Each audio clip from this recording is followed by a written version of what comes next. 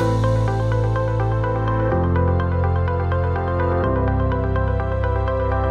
Career Establishment's Talent Talk Asia podcast is brought to you in partnership with Vincere, the all-in-one CRM for ambitious recruitment businesses.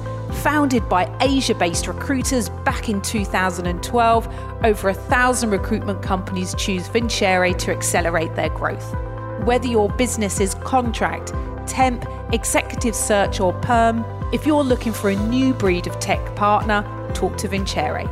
Visit vincere.io/Talent Talk Asia for an exclusive offer for all listeners of this podcast. Hi, I'm Andrea Ross, your host, and in this series we feature some of the most successful talents from across the region to discuss the forces, opportunities and challenges that are shaping the corporate landscape. If you're keen to be a guest on the show, then please reach out.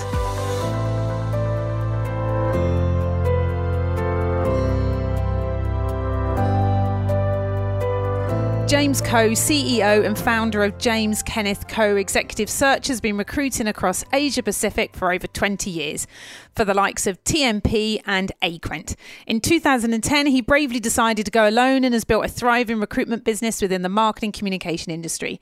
If you're a fan of interior design, which I am, then you'll recognise James as he's been a regular host on the HGTV channel. So today, my guest on Talent Talk Asia is the serial entrepreneur James Coe from James Kenneth Coe, a regional recruitment business based in Singapore. You would have recognised his name as he was mentioned as one of the main rivals of a previous guest on the show, Patricia Tan at Charterhouse. Now, James is born and bred Singaporean. He started his advertising career with Saatchi & Saatchi before moving on to Bartle Bogle Hegarty. Gosh, that's a bit of a tongue twister.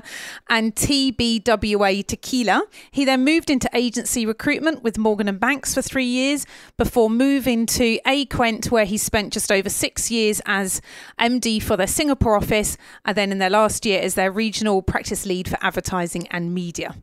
In February 2010, he went it alone and set up James Kenneth Coe, no guessing whose firm that is, which focuses on the media communication sector and gave himself a pretty cool title as CEO. Now, James is not your conventional recruitment leader. He is a talented interior designer. He's transformed homes for his clients as well as being a regular host on the HGTV channel for a popular show called Small Spaces. So do check it out if you haven't seen it already. Today, we'll be finding out how James's unconventional outside hobbies has fueled the success of his business. James, welcome to the podcast. That was a long intro, wasn't it? Thank you. Whew, sorry, I need a bit of a lie down after that. Now I have to live up to that intro. I know, it's fantastic. I really wanted you on the show because when Patricia mentioned you, I obviously did the whole finding out who that guy is, because she's an amazing recruiter. So for her to say she had someone that she completely admired, I was like, bloody hell, he must be good. And so I'm so delighted to have you on the show, but also the fact that you're a really different type of recruitment leader, yep. That you're not your traditional type of sort of MD, in the respect that you've got a really huge talent for the interior design side, which you've coincided with running a successful recruitment business. So I'm really keen to talk me through where all that came about. When did you know that was something that you were really interested in?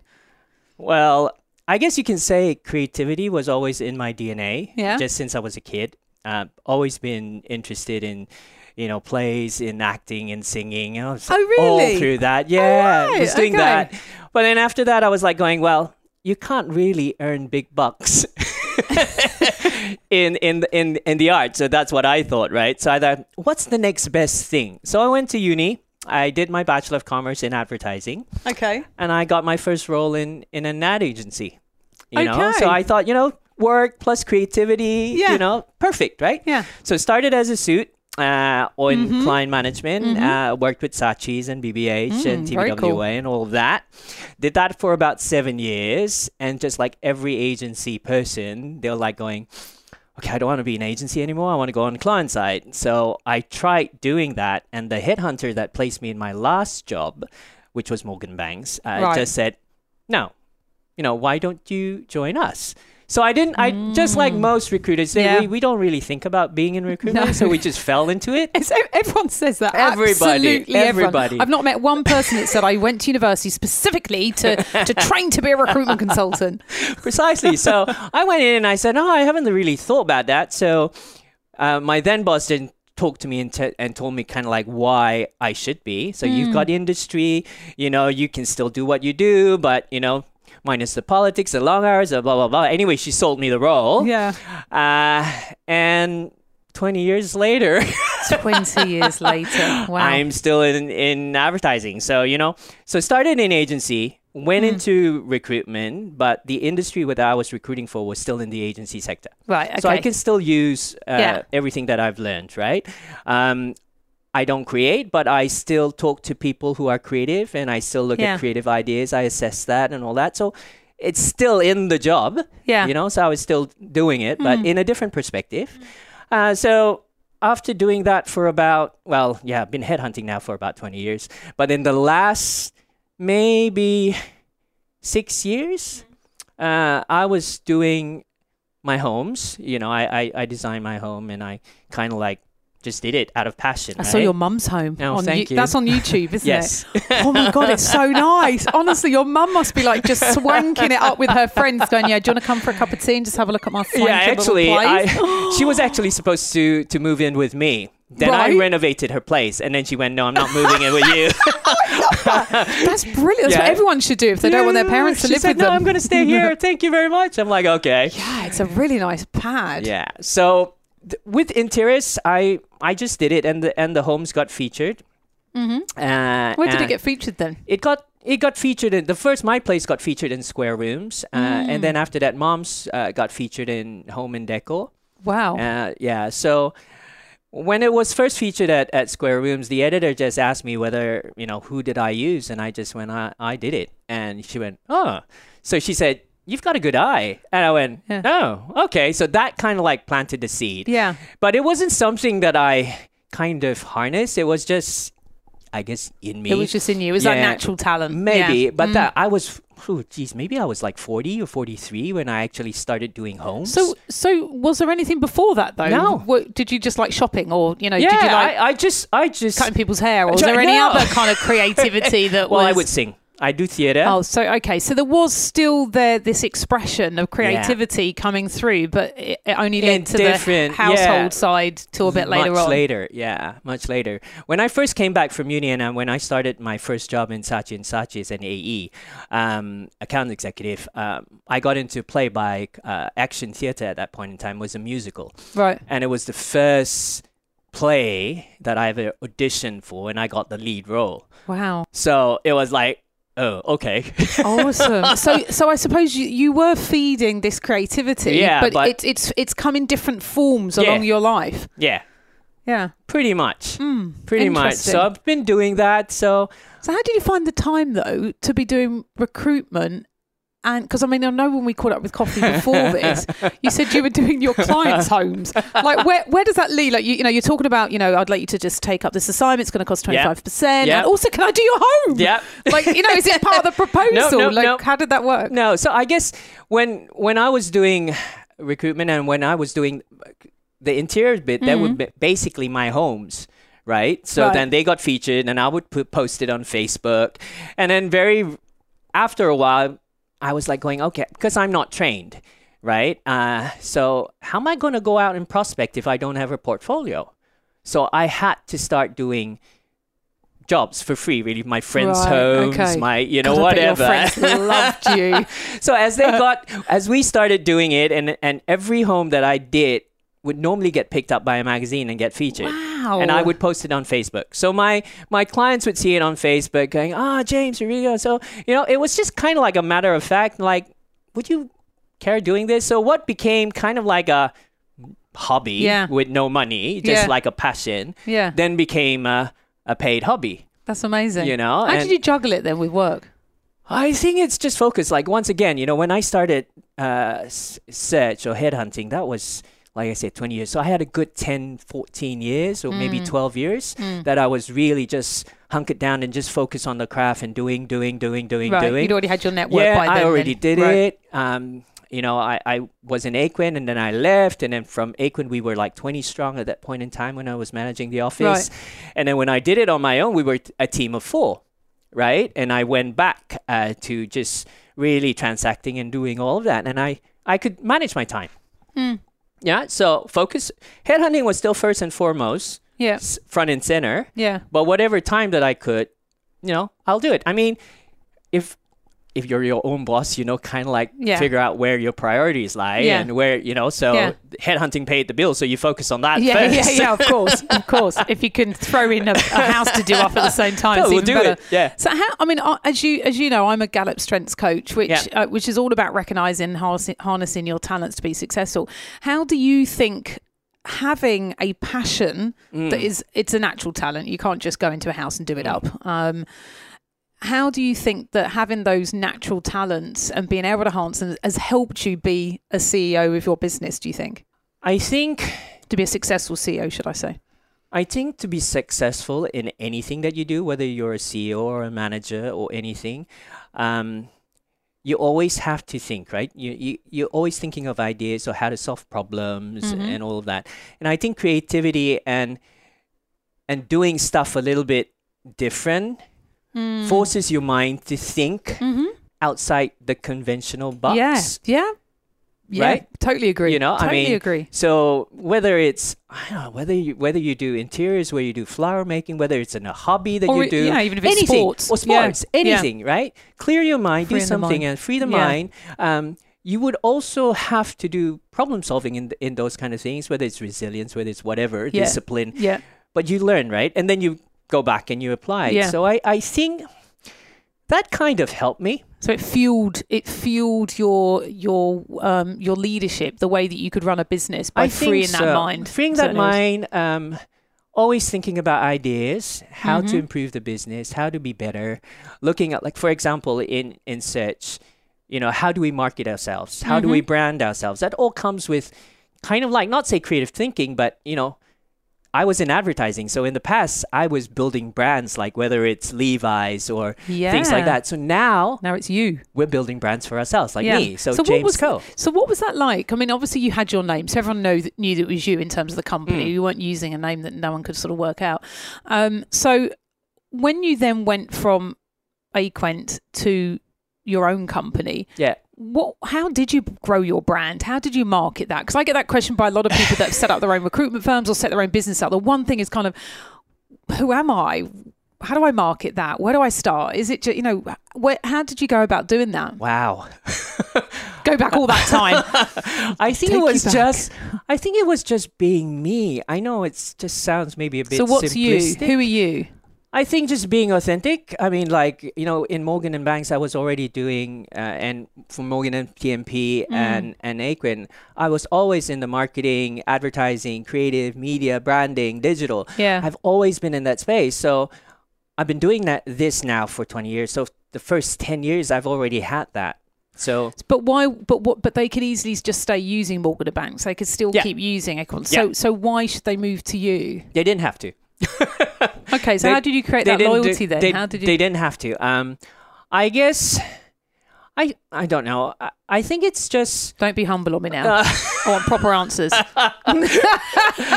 Well, I think it's just your relationship and how you deal with people. We are in the executive search business. We are in recruitment. And the last thing that people want to feel like is commodities. Because at the end of the day, when you're presenting people, they know that you get paid when you place them. Yeah. Right? Yeah, so you've got a dollar sign over your head. Yeah. But nobody likes to be treated like that because it's very clinical. It's very cold. And yes, we know that. That's part and process. Yeah. But when you're dealing with your clients and when you're dealing with your candidates, let's talk about clients first. When you're dealing with your clients, you don't go in and go straight, okay, what's the job? And go straight to the brief. Yeah, straight to business. No, it's I won't say do small. Yes, you can do small talk and talk about them. But more importantly, you need to talk about their business. Look at their business point of view first. Understand their business point of view. And then when they know, seriously, if let's say if I go to a new client and they don't know me from a bar of soap, they go, oh, you're going to be like every other recruiter, right? Yep. But if I can get 5 or 10 minutes in front of them and I start talking and I, ask them questions and stuff, some of them, you can see when you start the meeting, they'll go, we don't have any roles. Yeah. To the end of the meeting, they're going, actually, we have this. Yeah. But how did you turn that around? Yeah. You turn it around because you've asked intelligent questions. You were interested in their business. You could add to that, right? You can consult. Yeah. Right? And from there, they go, this guy knows his shit. Yeah. Right? Yeah. So from there, they go, okay, now I'll talk to you. Yeah. And I've been doing this for the last 20 years, and I can say from a JD perspective, I would get maybe 10% of my clients giving me JDs. Okay. Seriously, because the other thing I always train my staff is if you go there and you ask your client a JD, you've lost the role because you don't know what you're talking about. Yeah, good point. You know? Yeah. So if you go to a client and the client says, oh, we're looking for a marketing director, blah, blah, blah, blah, blah, blah, blah. Then we're like, okay, so how does that differ from X, Y, Z? Or do you need X amount of years of experience? If you have this, then what's going to have that? How is it, so if you ask all those questions, you already have the JD. Yeah. And a lot of times JDs are very standard. Yeah. They don't really add very much. So you can have a generic one. Load of buzzwords. But you have to poke holes into it. Yeah. And if you don't know how to poke holes into it, then you can't really find a person because there's so many aspects to it. The hard skills to the soft skills to who's the manager and why would this person fit. And it's not a science. It's a science and it's an art at the same time. Yeah. It's not as easy as what people think. So to answer your question, so building relationships with the client and at the same time with the candidate. Similar, finding out who they are, their strengths, their weakness, but try and get deeper. And I think that the thing that always works with me is if you share a little bit about yourself. Because if I've only met you for 10 minutes, why would I spill my guts to you? Yeah, exactly. I agree. I don't know you. You've got to get that vulnerability out quite quickly. But I think sometimes that's quite hard for people because I think there's still that, especially for sort of young recruiters, I suppose, they're going into it feeling they need to work so hard at the credibility and the reliability. But actually, from a trust perspective, we actually just want to see the person. Yeah. We really do want to know that we can trust this person. Can they consult and carry us to the point where we can get a new job? Can they do that? Yeah. Do they have my best interests at heart? Both clients and candidates will say that. Yeah. Right? So it's always, and that's the other thing. In this role, you have to be high in sales because it's a sales function. But you also have to be high in empathy. Yeah. High in integrity. Yeah. Trust is also quite high. Yeah. So there's a lot of things and a lot of levers, and you also have to be really good operationally because otherwise you can't get anything done. So was that a big switch? Yeah, no, absolutely. Absolutely. How did you switch from, I know you were running a big business before you joined, you set up your own business, but in those first kind of few months though, we talked about sort of the brand and I've looked at your website, all trendy photos, so trendy. Compared to kind of Robert Walters where we're not trendy. We're changing that website we're very again. Sort of formal and professional, but yours is like a little hat on and it's just so cute. So in those kind of first few months, how did you go about thinking, okay, what do I do about structure, process? What do my one-on-ones look like? Am I going to drive a KPI-driven business? Am I going to be more outcome-focused? Like, where do you decide? In terms of when I started JKK? Because obviously you'd come from a big business before, which would obviously have its own structure and stuff. And there's obviously things that you probably liked or didn't like. Yeah. So what did it look like when you first set up that business? What did you want from it? What did you want to create for that business? How different was it? Okay, so when we first started, it was a team of 4. Right. And so it was actually going to be just me and my assistant. But then some of them were like going, oh, can you please bring us? And I went, I'm going to get into a whole lot of... So no, not now. I have to start first and then we'll think about it. But eventually, I had a team of 4. Okay. So 1 assistant and 2 others. Right. And it was really simple. Both of them who joined me has never worked in any other firm except at Aequint. So from okay, Aequint, so I okay. trained them and then they came over and they joined me. We just wanted to be happy. Okay. Very simple. And when you're saying happy in terms of happy earning loads of money or happy work from home, happy work half days, happy, I don't know, what's happy? Happy, you know, I mean, like in any organization, I remember when I was in Aequint, when I first started, I was employee number one, or I had to restart the business, but essentially I was employee number one. Yeah. And my boss then, Greg Savage, said, you know, I want this business. If you can bring this business up to 10, James, I'll be very happy. So I did that in about maybe 2-3 years, right? So I was like, yeah. And then he was like, nope. You know, let's have a few more headcount there. Yeah, we can add another 10. If you've done 10 now, an extra 10 is going to make a huge amount of difference. So we moved up, you know, till 20, you know, and then, but after, because this is such it's very time consuming. If you want to do this job well, it's very, very time consuming, right? Or you end up being very internally focused. Internally and external as well. Yeah. You know, you have to spend time with your clients, you have to spend time with your candidates, you even have your own life. Yeah. You know, I mean, it's not just coffee over an hour and then everything's done. Yeah. Right? When you keep adding people or when you want more, quality will dip. Yeah. And when quality dip, then you become your identification, your sending people out tends to not be on point. I won't say you don't really care as much, but because you have to do the volume, you need to get the numbers in. If you don't get the numbers in, you're not going to make the placement, right? That's when quality suffers. So for me, when I was managing 20, I was like working through people. And then I was like maybe one step or two steps behind because I can't be everywhere, right? Yeah. But I was still really interested. So for me, I wanted to get back into the business. Yeah. Talking to clients, talking to candidates, because I was really interested in that. So happy in that sense and actually because when we started, we're all on commission.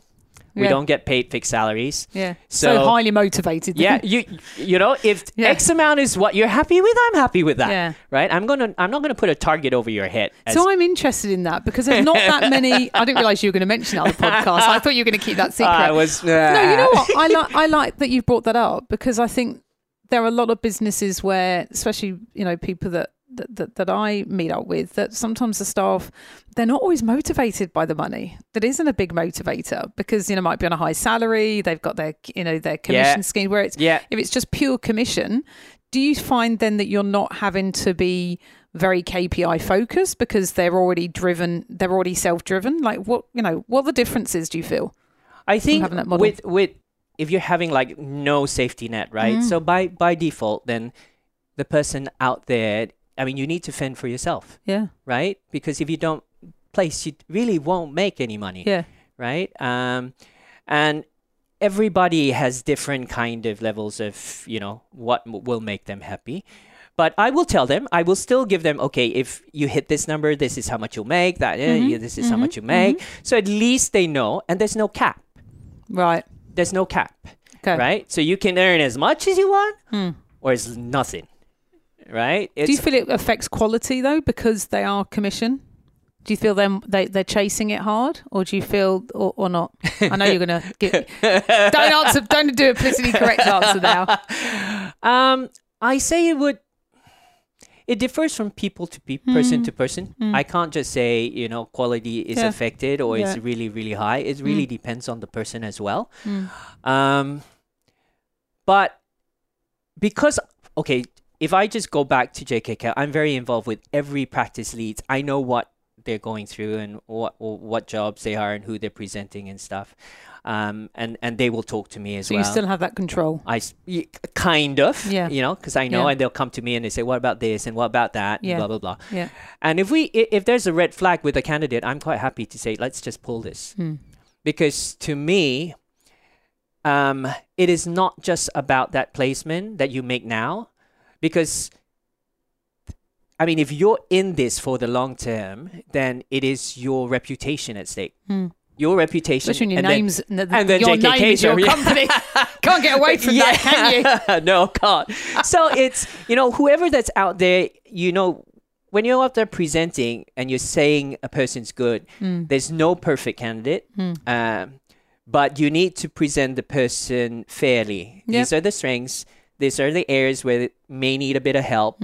So, Mr. Klein, if you feel, blah, blah, blah, then, where there are challenges, if there's a structure or there's a situation with a team that can help them, then, you have to consult that way. Yeah. So when you were just going back to when you first set up, but the reason I'm asking this, because I get this quite a lot from new leaders of recruitment firms, it's kind of, where do you start? Do you put PDP? I mean, not in terms of recruitment, more in kind of internal development. Do you put PDPs in place? Do you do quarterly appraisals? Do you, how do your one-on-ones look like? What were the most important? PDPs meaning personal development plan? Were there things like that you looked at, or did you think, no, keep it simple? And do you still keep it simple? I still keep it really simple. Okay. Because we're only 12. I'm very involved. Not 12 years old, by the way, everyone. No, much older. Everybody is different. So I've got people joining me, and none of my team have worked in another recruitment company before they join me. So all of them come from industry that they recruit for. Right. And they are maybe in their mid-30s. They may be in mid-level management, upper middle. Some are already managing directors in their own right. So they're already accountable. Yeah. But you have to manage them differently. Their styles are very much different. How did you go about that then? How did you learn to be able... talk to them. Talk me through that. Talk me through talking to them. How did you develop your style? How did you then identify how to get the most out of them with their different styles? What did you do? I guess from very basic, before they join JKK, I have a policy where when I will interview first. I will suss them out. Then my assistant director of operations, Nina, will also sit in. She's amazing. Yeah. Then after that, I will get everybody to interview. Okay. Do you get them to focus on different things then? Are there certain things you poke holes at? Or I would just tell them the good, the bad, and the ugly. Okay. The highs and the lows, what they can expect in JKK as well as in recruitment, what it is like, because they have never gone into it, right? So don't sugarcoat, don't only sell the good stuff, everything, right? Yeah. And that's when, we will get, from the questions that the candidates ask, you will know whether this person might be able to, might not be able to, and then I'll kind of modify as well. And then very early on, I will really shadow them as very closely. Whatever level. Okay. Yeah. So I'll go with the client meetings unless they don't want me to. Has that happened? Yeah. Some of them were quite happy. I'm like, fine. So if I don't. Were you fine though? Because you sound like those initial stages. This is your name on the door, right? So did you? Does that hurt? No, they don't want you to go initially. The initial stages was great because we all worked together at Aequan. Oh, okay. So they weren't complete strangers. They were complete. Respect. So okay, I had already worked. Yeah, there were 4. So we were completely fine. We didn't need to. What about new ones coming in though? How are you trying? How did you establish your relationships with them and get the best out of them? How did you get to know them if you weren't using specific diagnostic tools? If it was more... Some of them were our candidates. Okay. Right? Who, again, didn't know what else to do. Maybe we're in the crossroads and want to do something else. I'm like going, why didn't you recruit for the industry? Yeah. So we've had some relationship with them, but maybe not as close from a work relationship. But really, it's about, I would have weekly meetings. I still do. Structured? Yes, we will go through pipeline. I would know the roles. I will ask them why they sent X, Y, and Z and tell me why. So they will tell me. And then sometimes what they will do as well is before they even send it to the client, they'll come like, James, I've got these 4 candidates. I'm like, oh, great. And I think they're great. I'm like, okay, and why are they great?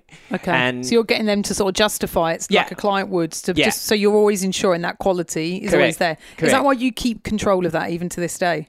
Yeah, and that's And that's tiring. Would you say, I was going to say, do you think you're a control freak, or do you think this is what you need to be as a leader of this business? I think when you start out and when you have a newish team and when you're building a team, I think that's required. Some leaders may not do that because they're like, oh, you should do it. But maybe because I have my name on the door, I get a little bit more... what the word that came into my mind was precious. Yeah. Pride. Pride, precious. Making sure that, that the people that I have are at the level that I would recruit. Right? So, I want to train them. Again, when they came into me, they put their life in my hands to a certain degree because they're all on commission. Right? Yeah. They've left very good paying jobs and they now have... So it is my job as well to make sure that they are successful, right? So I need to make the effort. If they have, trusted me, then I owe it to them. Talent Talk Asia is brought to you in partnership with Vincere, the all-in-one CRM for ambitious recruitment businesses. Visit vincere.io/Talent Talk Asia for an exclusive offer for all listeners of this podcast.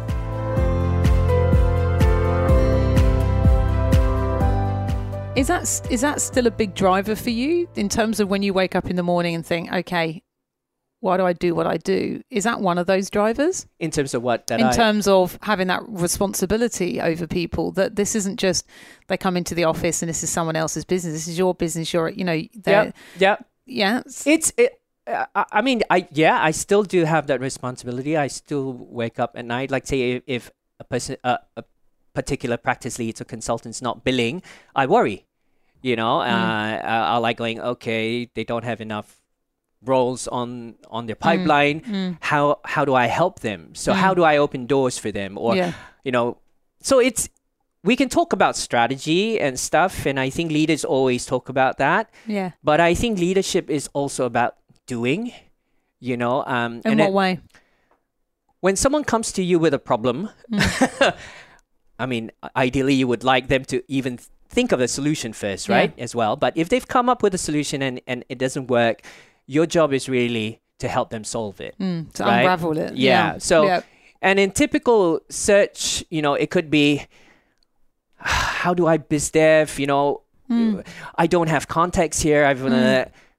They would look at you, and if you go back and say, why don't you try this and that and this and that, okay, but it'll be better if the manager would go, okay, finance, okay, I know so-and-so and UOB, or I know Citibank, and I can make a call, and maybe 2, 3, 4 degrees of separation will get to where we need to get to. Yeah. But you need to help open doors from a client perspective or build relationship with them, or from a candidate sourcing point of view as well, right? So yes, you've got LinkedIn, and yes, you've got various tools and stuff, but... So is everyone else. Yeah. What's different? Yeah. So, as a leader, I think in the search business, you have to solve problems for the people that work with you. And you have to take away their roadblocks as much as you can, right? That's not to say that they throw every problem that they have at you, and But what about when it's when it's not so much a recruitment process? It's more a personal thing, not personal, but more. I haven't placed anyone for a couple of months. I've lost my mojo, my confidence gone. It's a bit like, a football player that hasn't scored a goal for a while. They have to watch themselves scoring a goal to remind themselves what it felt like, that they are capable. Right. So when you've got those insecurities, I'm hearing a lot at the moment of the call reluctance, huge amounts of, in terms of topics that are coming up, that people are concerned of just that confidence to call the C-level. What can I say? They're going to put the phone down on me. Do I have, can I add any value? Why do they ask that question? I don't. It's just I don't know. It's just a thing. It's just a thing out here right now. It's been happening for a couple of years where people are feeling. I think maybe some of the new recruiters coming through, for whatever reason, are feeling a little bit nervous when they're approaching senior heads. And so a lot of those senior heads in clients aren't always getting phone calls, or they're not getting approached. Yep. And so it's only going to be those certain consultants that have the courage to do that. I think it also depends. The confidence why people don't call and stuff could also be kind of like their backgrounds. And that's one of the reasons why I always recruit industry and not particular recruitment consultants. We did that at Robert Walters, a lot of Big Four, and actually it worked fantastically well. So if they know the industry, they shouldn't be afraid. But even then, they may not like sales. You know what I mean? So picking up the call and stuff, it just feels a little bit foreign to them. Yeah. So you help to a certain extent. They will get used to it. But I think, let's say, if someone doesn't come from the industry, it's pure cold, then the manager has to do a lot more. So the consultant will have to interview the crap out of whatever industry that they're recruiting for and and you need to be able to crawl before you walk, before you run. Yeah. So try not to hit the MD or the director immediately because your knowledge for that sector may not be as high. Yeah. So gaining that confidence, isn't it? Yeah. Building it up. Yeah. Build it up. Talk to the ground level. Try and get your market intel. Find out what the role and find out structure. Like, say, for example, if you've never been in banking, you're doing this, and if you're doing a particular sector, if you talk to someone junior, he or she might be able to go, okay, this is how blah blah blah blah blah. Absolutely. But if you go and ask the senior person, they're going to go, excuse me? Yeah. I remember when I first did a banking role and it was OTC, over the counter. And I thought, well, it's like going to Boots or Superdrug. What's this over the counter? Is it a chemist job? What the hell?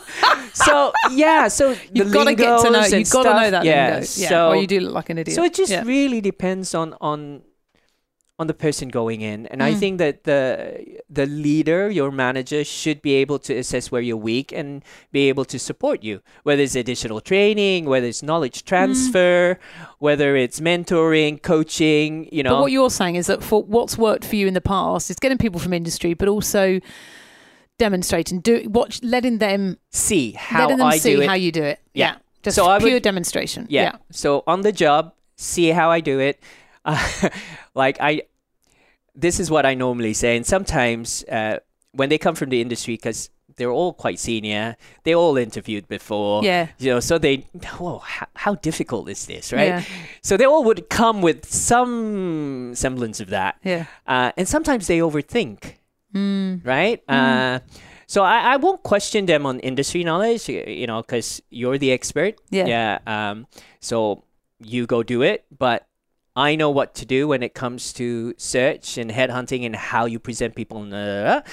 So the team has heard me saying this time and time again.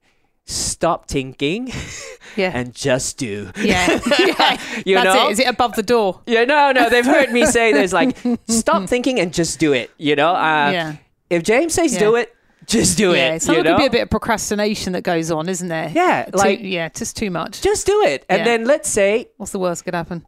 If it delivers results for you, great. If it doesn't, then we tweak it a little bit more. You might have a certain style, and you can modify it accordingly, but just do the steps first. Yeah. Right. Are you someone that likes to go to the bookstores and buy loads of leadership books or notes? Nothing. See, I'm the opposite. I'm an absolute nerd. No. I will read everything just to find one snippet of information. So where's it? So where did it come from? What do you like about leading? And because you could just have done it on your own, right? You could have would have been less of a headache, I'm sure. Yeah. So what drove you to actually build a business, run a business versus doing it on your own? I think it was people. And so it first started, I wanted to do it with me and one other person just supporting me from an admin standpoint. But then two of my team members wanted to join me, right? So I was like going, right. Come on, then. Yeah, so it was more of that. That's how it kind of became four. And then after that, when we were doing this for about 6 or 7 years, I was turning jobs away because four of us just couldn't handle. Yeah. So how did that feel? It felt stupid because we were going, I'm turning jobs away, there's something wrong here. But I was going back and forth in terms of kind of do I expand, do I not, for 2 years. Oh, were you? Because I built Aequant from 1 to 20. Yeah. And but then you had support as well. And I had support and stuff. But then I was going, wow, I have to go back and do I really want to do all of that again? I wasn't sure, right? But then I said, well, at the same time, it's really dumb to turn business away, right? So at the ripe old age of 50, doesn't look 50 by the way. At the ripe old age of 50, when I actually told myself I was going to take a year off sabbatical, I just basically decided mentally going, I'm going to expand. So that sabbatical went out the door. I feel sad that you didn't get to do a sabbatical. It's still there. It can be there. It can in the coming years. So then we grew. So we grew. We started to identify people. And so 3 years on, so now it's about, the youngest of the oldest is, I think, going into his 5th year. So that was 5 years ago. So you've retained those people? Yeah. God, that's incredible. So how have you managed to do that? I think it's a combination of you pay them well. Yeah. So that it makes no sense for them to go anywhere else. It can't just be money, though, right? It can't be. It can't be just money, because there are firms that will throw money at individuals. So it must be something else. So right? I think the money thing is important because people have to live. Yes. Right. So you need to help sort that Especially one out. in Singapore. Yeah. Sort that out for them. I think the other thing too is support and the environment and the leadership. And yes, some people may think I'm micromanaging. Some people may say I'm just, he's all about doing it. How do they describe your style? If I rang them all up and said... Depends on who you ring up. Oh, really? What time of the day? No, because again, different people have different styles. So some people I really need to micromanage. Some people I really don't have to. Right. So depending on who you talk to, so it's different style for different people. You can't have one size fits all. Absolutely. If you had a new leader listening to this podcast, you can't. So. That's quite tiring, though, because you're having to then completely change styles and adapt to those situations. Yeah. Yeah. So I constantly do this. So one thing is the remuneration. 2 is leadership, working alongside them, right? And supporting them and giving them an environment that they can do that. The other thing, too, that we have done, and I have done this since I started JKK, is... I tell everybody, yes, we do have an office, but you don't really have to come to the office. Yeah. To me, as long as the work gets done, as long as you are accountable, because you're all adults, Yeah. Go do it. Do you go to the office? I do.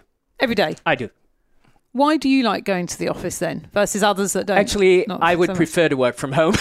Would you? Yeah. Would you get anything done, though? I actually get more done. At home? Okay. Because I won't say I don't have distractions. I don't have people coming, James, what is this? It's different if you're leading. People are going to come at you. Yeah, that's different. But if you're an individual contributor in your team, you find that people do prefer to work from home? I've got some that do, and some that do like the team environment. Yeah. So when you need team, then come in. Yeah. I think that's one thing that I've done. Kind of like it's that flexibility because if you're at home, you can put stuff in the laundry, get that going, still do your work, I'd be watching Netflix. I'd be a nightmare. Can't work from home. I'd have little nana naps. No, it's not good for me. That was me when we were 4 and I was actually actively recruiting. I would do whatever I need to do and still multitask, but still focus on what I need to do, right? But that gave me the flexibility. Yeah. I won't say in this job, for anybody that wants to be successful in recruitment, you will not get balance. Because your balance and my balance is very different. Again, depending on how much you want to earn, right? Yeah. But I think a lot of the team that has joined me enjoy being with JKK is because of the one overall culture. But the other thing is the work-life flexibility that they get. Yeah. Right? They get paid. The comp plan is good. Yeah. They've not got to be in at 8:30 to do something. I don't force them to do that. If we have one-on-ones, then yes, show up for that. Yeah. And that tends to be Friday. The team normally comes in. Okay. But some would come in half a day and then scoot off. I have with 12 of us, 2 of us are guys and all of them are female. Some are moms, some are still single, some are getting married, at different stages of their... So the men are the minority. Yes. I love that. Yes. That's with a lot of firms, actually, isn't it? More women in recruitment. Yeah, but, so I think the women, and I won't say enjoy it, but they get that flexibility where, absolutely. when they have to pick up their kids, they can go. I don't hold them back. If the kids say you have to work from home, go ahead. It empowers them, right? Yeah. It empowers people to have that flexibility. Then have to with the whole coronavirus thing. It wasn't much of a shift for you guys then, was it? No. So it was like going, everything's... Right. Okay, if I see another picture of an office that's bare doing remote work and I'm going to scream, it's like, yes, okay, we get it. You're working from home. We understand. Thank you. Yeah, so we've been doing it for 10 years. See, that's incredible, isn't it? And I think that's the other thing that has kept people there. And I think it's the value also I would like to see or think that I bring to each of them. In what way? I can help problem solve for them, right? Do they rely on that though? Do you find some that they of them can be over reliant? Yeah. I'll have to work that one out because he'll tell me the answer. So sometimes, yeah. I mean, it's human nature, right? But do you still enjoy that? Do you still like being consulted on all of that? Yeah, because I get involved in their business. It's a two-way street, there's no secrets. I know what they're doing and they know what I'm doing. Like, is that because you're nosy? No. So it sounds like you're interested in that you are genuinely interested in your people. You care for the people that work for you. Yeah. What frustrates you about being a leader of a business? What gives you the headaches? What drives you crazy? I guess the things that make me the things that I enjoy being a leader sometimes also has a flip side to it, right? So it's not frustrates you, but it's like sometimes, being at the leader, you're at the top, right? And it's lonely, and they're saying and all that. So it's like when you're faced with an issue or a problem, who do you talk to? So that's one thing, right? You might be able to talk to some people outside. I'm like your friends or maybe more senior, but if they don't really understand the business, they might not be able to help either, right? You can't really talk to your staff. No. Right? Because sometimes it can be quite confidential, can't it? And you can't say that. So it is or it's about them. kind of lonely at the top. Yeah. So you have conversations with yourself. Yeah. And... But is that where that creativity side, when you're able to, whatever it might look like, acting or whatever, that just lets you be able to think it through? Because I always found when I went to the gym at lunchtime and I was managing people, I just found it let my brain just slow down. It just got me to think through that problem really different. I'd come back and go, I'm okay now. I've worked that one out. You actually need to escape it. For me, for the longest time, and still is fitness. Right. So what is it you do? What do you do? I have gone through phases. Oh, right, so first it was like running. Yeah. Then it was just your normal gym. And then I progressed to having a personal trainer. Okay. And then for one point I was crazy into CrossFit. Right. And then until my knees gave out and I couldn't do it anymore. So I went back into personal trainings as having a personal trainer. So I've been still doing that. Okay. But then more and more so on top of that, I think it's just having your own quiet time. Yeah. So, if you're not religious, you can talk about mindfulness, and if you are religious, some way go into meditation. You can say pray, whatever it is. Yeah. But whatever form it takes, what that means is just telling your mind to settle down. Yeah. Yeah, absolutely. Quieten the noise, right? And whatever that basically centers you, take some time out. Yeah. Right? And then processing everything. Yeah. Which I always think yoga, I think that's why yoga Yeah. is so popular, honestly. Yeah. It allows, and also it's people like me that hate exercising. So just to stretch all morning is brilliant. that requires not much effort. We talked about that culture side. Is there anything to build a culture? You said about the remuneration, the leadership, remote working, that's created a culture. How have you been able to continue building a culture? Is there certain things throughout the year or that you have to keep ensuring that you build on that culture? How would you? I think culture. Again, everybody feeds into the culture. The leadership, I would feed into the culture. My direction and whatever would be the culture as well. But everybody all my staff feeds into that as well, right? How they interact with one another. So that keeps it living. Yeah, and that keeps it going from every day. And I'm not saying that there won't be times when people will disagree among themselves. It will happen, right? But the main thing is there needs to be open communication, and sometimes that's, I think, maybe the hardest. Because again, when you have different personalities, some are not confrontational, some it is. And especially if you're remote working a lot of that time as well, you're doing that on WhatsApp or on meeting room. Right? Yeah. So those kind of things, like, it's tough, right? So if you decide, let's say if anybody decides to work remotely, which is completely fine, right? Is it productive though? It can be, and again, it depends on the person. But for you managing it, do you feel you have got to manage? I know you've been doing it for a number of years, so you probably don't even realise what you're doing on it. Like, it's just standard, right?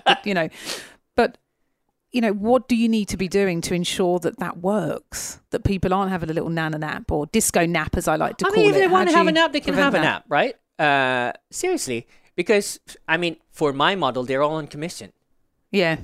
It's different, isn't it? If you were paying them a salary, then maybe that would be kind of a little bit more going, well, what are you doing? Get out of bed. Yeah, fair enough. It's going to be a little bit different. So mine is different just because they're all on commission. So you want to take a nap? Go ahead. Yeah. You're responsible. How are you trying to create a team ethos when they are remote working? Like when you said, what tools are they using? How are you just making sure that everyone talks to each other, that everyone is communicating, they are sharing information? Sometimes it doesn't get lost. Sometimes not always. We again, depending on still style, a work in progress. It's still a work in progress. Yeah. But you have tools at so we're all on the Google Calendar. So anybody, so my life's on Google Calendar. Right, so okay. Anything, from having a haircut to going to the gym. Right, doing up to someone's work, house. Or whatever. Yeah. It's in, so everybody just puts their stuff there. Okay. If it's personal, they'll say put personal lunch, blah, blah, blah. So we all know what everybody's doing at So already there's trust in that calendar, actually. Correct. Yeah, so if you don't put it in, we won't know. Yeah. So the main thing there, I guess, is like, just in the event somebody calls, need to find you, and you're having a haircut, I'm like, okay, maybe now's not the right time because you can't, Yeah. So it's just knowing that, right? Or if your candidate's going for an interview and all of a sudden a client calls and your candidate's not there, just make sure that we have the details. So if someone gets a call, maybe me, because the client may know me and I have no idea where, I can at least go, okay, I can pick up and someone can follow up, right? So it's things like that. Yeah. It's that. And, if there's coordination, we use WhatsApp. Put everybody on the call, from your admin to me. Right. Just getting everyone involved. Yeah. And just, so if it's an arranging of interview, then the admin person will know that that's my job. I will take it over. And then they'll say, yep, done, sorted, going to, blah, blah, blah. Yeah. So what we've also done is, like, for example, if I have maybe 2 or 3 consultants working on a role, because the candidates could come from different tracks, then we will have the client in that group chat as well. Okay. Right? Okay. So none of this, what I'm trying to do is kind of like not everybody's on the same platform. So you can just talk through that. Yeah, I like that. So that, I like that a lot. Yeah. So there's no, she didn't tell me this and I don't know what's happening I really with that. Like that. I think it's completely transparent. Yeah. So you try and be as transparent and CC the hell. What's so difficult in terms of copying your manager, or copying somebody, so that just put. Yeah, just saves time. Yeah. With obviously this week has taken a bit of a turn with the coronavirus. Yeah. We've all been in Singapore, been going through it the last few months, but now it's hit Europe and now it's all of a sudden become more serious. Global. Yeah, it's become more serious now that it's in Europe. And with obviously Malaysia shutting its border, I get this sense, I feel it. I'm getting the phone calls of worry, which understandably. How is that going to affect your business? What are you thinking of right now? What do you need to be doing differently? I think in any situation, okay, this one might be a little bit, but I've done this 20 years, so I've gone through the financial crisis. I've gone through SARS. Yeah. Okay, going through coronavirus. 9/11, all of that, right? Yeah. Forgot about that. God, I was thinking about them the other day. All the things that have come and gone, and we've all gone through that. Yeah. But the main crux of it, good people will still find jobs. So if you know the best people in the industry that you recruit for, you will still be able to place. In good times, you might have a job sheet or, a job rec of maybe 20, 40 roles. Yeah. But, if you have that, how are you going to fill it? Don't know either. But let's say, you have more briefs than you have candidates, right? Yeah. So maybe in tougher times, that goes down to 10. Yeah. But, your focus is on 10 and making sure you fill it. So if you have a very strong understanding and contact base. And if you don't get it and quick. Yeah. Then build that candidate side. You have to build a candidate pool, right? As well as your clients, you have to do both, actually. What you do. What else do you think you're going to be doing? What's going through your mind at the moment? I think the other thing with COVID as well is the senior leadership roles, the more... the leadership roles are going to be a little bit more... fewer maybe this year, and we're already seeing where companies are like going, if they're in the first quarter of the year, they're like, oh, okay, maybe we need to put a hole on this for now. Let's see how that word. Yeah, let's see how the business. Yeah, no, let's not. Let's just still keep hiring. For God's sake. So that's going to be the senior level is a little bit iffy again, depending on the organization. But is that an opportunity though, from your perspective? It's an opportunity for the level down. So you're going to give, current employees are going to be giving their number twos and their number threes opportunity to punch above their weight. Okay, good point. Good so, point. Because they're cheaper, and if you over deliver now and you can show your value, then once this is over, you should be promoted. If you don't get promoted and your company, most likely these people are leaving. Yeah. And from a leadership point of view, the leaders that companies now are looking for are leaders that stop talking, had enough talk, get on with it, and tell me how you are going to operationalize or your strategy or whatever. It's your mantra. Stop thinking, do it. Just do it. Just do it. Enough of... It's going to take off that. It's going to take off this year. That's all I'm going to say. Just do. So, it's that. So we're seeing that. And then, but the mid-level... the junior levels, that's going to still, the churn's going to be there. So, you think? Yeah. For you guys in your sector? There's still going to be churn. Freelance contracting may go up because, of course, you can't get flexibility. Is that something that you guys do? Do you do the contract? Really. Are you going to be doing it now? Is that something you're thinking that you could possibly do? Well, I've told the team to keep a lookout for really good. The challenge in Asia is contract is not a way of life. It's not inflated. What it might be if there's no job out there and the only thing is a 6-month contract. Correct. That's where it all came out of in terms of financial services. A lot of the markets turned, and it was a way of getting people in. Might change people's mindset. Yeah. But in the past, the contractors, I'm again saying this very generically, and they tend not to be the best people around. Because they'll take the perm one. Yeah, the best ones will take perm jobs. So it's a shame though, because I really feel that is opportunities for people that that don't necessarily want to get into a big corporate and stay there for years and years. I know talented people that go and do in New Zealand, for instance, a great contract market. You're going a role for 6 months and come out and don't want to deal with all the politics. Go on holiday for a bit. The market's like that outside of Asia. I know, yeah. In Asia, it's very different. It needs to change. Yeah, maybe this will change it. Really needs to. Yeah, maybe. You never know. Maybe. Right? So yeah, I see that happening. So with COVID, I'm looking at that. Then all this thing about working remotely, that done, tick. Done but we've been doing for 10 years, so done that. That's easy. What about trying to create, just to make sure that your ship is tied and that people realise that yes, it's going to be tight, that it's going to be tough. Yeah. What have you had to sort of say or do differently with your staff? I think I've told them, like, just make sure that, you really need to still find the right people. So maybe in the past where a B+ would do, now you can't settle for B plus. You need to find only A and A plus. Okay. So you need to work a lot harder. It's more scrutiny on you. More scrutiny. Your level of consulting needs to go up. So it's not about bums on seats. It really is about business consulting. Okay. And you need to up that. And if you can't, I come in and I'll help you. Okay. Right? I like that. So things like that.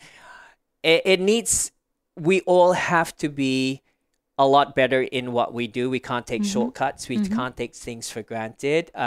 We also... And it'll be those firms that do continue to carry on as usual doing that will be out for the next few months. It'll be like what always happens when these markets turn. Yeah. They're gone. Yeah. You need to show value, right? You need to show value. I tell my practice leads, you need to talk to your clients regardless, even if they don't have roles. It is not a waste of time. Yeah. You need to be interested in their pain. Exactly. It's not about you. Yeah, it's about them. Yeah, how do you think they're feeling? They got bigger workplace, big corporates. You are helping them solve their problem from a talent perspective. Yeah. But before you can solve their problem from a talent perspective, you really need to understand their pain. Yeah. So where is the pain coming from? Yeah. What are the... Well, that's where trust is built. I think it isn't always done, collecting a job spec. It is done in terms of how are you getting on? How are things? Or it's everything, right? It's how you're getting on. It's how's the business. And, you really need to come in and you really need to consult at a different level. Yeah. Right? Yeah. And those that do that well... will survive this year. Will survive. Yeah. You just might think, I've done so much work, spent so much time with clients and candidates, and nothing, no placement. But when the time turns, they will remember you. Yeah, absolutely. Yeah. And the other thing that we also do is kind of like what I call reverse marketing, right? So that means you think of yourself as a sports agent, right? So if you have a really good candidate, I will go there and find a job. But before you can even do that, you really need to understand your industry. So that's where, really understand the client's business, blah, blah, blah, their pain. So when you're listening to all of that, and if you have a person that can solve their problem, they didn't give you a job spec. Yeah. But you've just said, I've got this person and he or she's been doing this, that can address your problem here, blah, blah, blah, may not be working, may be working, I don't know, but you have that conversation. Yeah. And if you do talk sense, and if you are solving your client's problem, they go, I would like to talk to her. I'm not sure whether I can hire the person right now, but I want to know who this person is. It's a partnership. Yeah. So make that connection, right? So the candidate whom you have found, you're giving them an opportunity. Just manage your expectations. It's not a live role, but this is da-da-da-da. Yeah. I think it is just encouraging, and also just encouraging clients to have coffees. Yeah. It's just continue that talent development search, even though you may not be hiring, because it is so important to know who's out there. Yeah. And clients... Okay, know salaries, just know don't people. waste your client's time. No. They've got to be decent talent. You've got to put your name on that and know that it's a good one you're representing. Correct. But just continuing those conversations, even if it's virtually, because people don't want to meet people face to face. Yeah. Yeah, but you always have to think about solving problems. Yeah. So what's the future for you and the company? What does the next few years look like? I know we talked about sort of the depressing coronavirus. Let's get off of that. I'm bored of that. What's the future look like for the business and for you? I think it's good. I mean, this year's our 10th year. It's coronavirus hits, but what a year to be. Yes, but I think it'll be all right. So I came to do this business because I enjoy it. Yeah. I enjoy dealing with people, and this is the job. This is the people job to death, right? Yep, definitely. So you really need to enjoy doing what you're doing to survive. It is not just about recruitment. You need to care about the industry. You need to be vested in it. I don't know how. Okay, this is one thing that I've told a lot of people that either want to join me. I said, you can be a recruiter or a headhunter, and you can treat this as a job, as a 9-to-5 job. you'll be as successful as the amount of time you put in. Yeah. Right? Yeah. But if you treat this as a lifestyle and you really do enjoy, this will take off because you can do this till, I used to say till you're 70. Not that I want to do it, but you can do this till you're old and gray, because the people that you're placing in jobs are only going to progress in their careers. Yeah, right? Absolutely. So your relationships are going to grow. Yeah. You may have placed them in a manager level. Yeah. They're now maybe a CEO or an MD. But that's why it's so important, the amount of service, the quality of the service that you provide at every stage of your career. Yeah. Because if you get yourself a reputation that isn't good out there, you can't repair that. It's just so, as you're saying, building that with the junior ones, so when it gets up to the senior level, it's just so much easier for people. Yeah. Yeah. So in terms of the business, I think we're in a good space. I think we're just going to carry on doing what we're doing and just being focused because and happy. I think that's the main thing. Once you're not happy doing what you're doing, then you need to figure out why you're not happy doing it, and is the job that you're in really is what you do. Fulfilling. Does it still fulfill you? Yes. I mean, you would have your ups and downs. Yeah, naturally. In any job, but I wouldn't be doing this for 20 years if I didn't really enjoy it. Yeah. Bit of a sucker for punishment. Yeah. Because it's tough work. It's not easy. It's not a walk in the park. There's so many things that you need to do, and all that people see is just maybe the coffee that you and a candidate or a client has. They're the perks. They're just the perks. That's the tip of the iceberg. The bit that's underneath the water. Yeah, good point. There's so much work to how do you win the trust? How do you, blah, blah, blah. And it's just crazy. Well, I want to thank you for your time today. Oh, I know you. We could probably go for another hour. To be honest, we're already an hour and 5 over already. I'm always fascinated about meeting new people, and I enjoyed our coffee. I was so excited to see you today. My husband keeps saying, "You're really taken with this James. You can't stop mentioning him." And I said, "I know. I'm sorry. He's so cool." So for me to meet someone that's run a successful business, but also has a flair for other passions, as I do with interior design. So I wish the business all the success. Not that it needs it. Good luck for this year. Thank you in getting through that challenge. But from what you've just conveyed, and thank you for sharing for other people that can hopefully ride through the storm this year, which everyone hopefully will, and I wish you all the best. Thank you so much. Thanks again. Thank you. Bye. Bye. You have been listening to Talent Talk Asia podcast by The Career Establishment. To learn more about The Career Establishment, our people, and our latest thinking, visit us at www.thecareerestablishment.com or find us on LinkedIn, Twitter, and Facebook.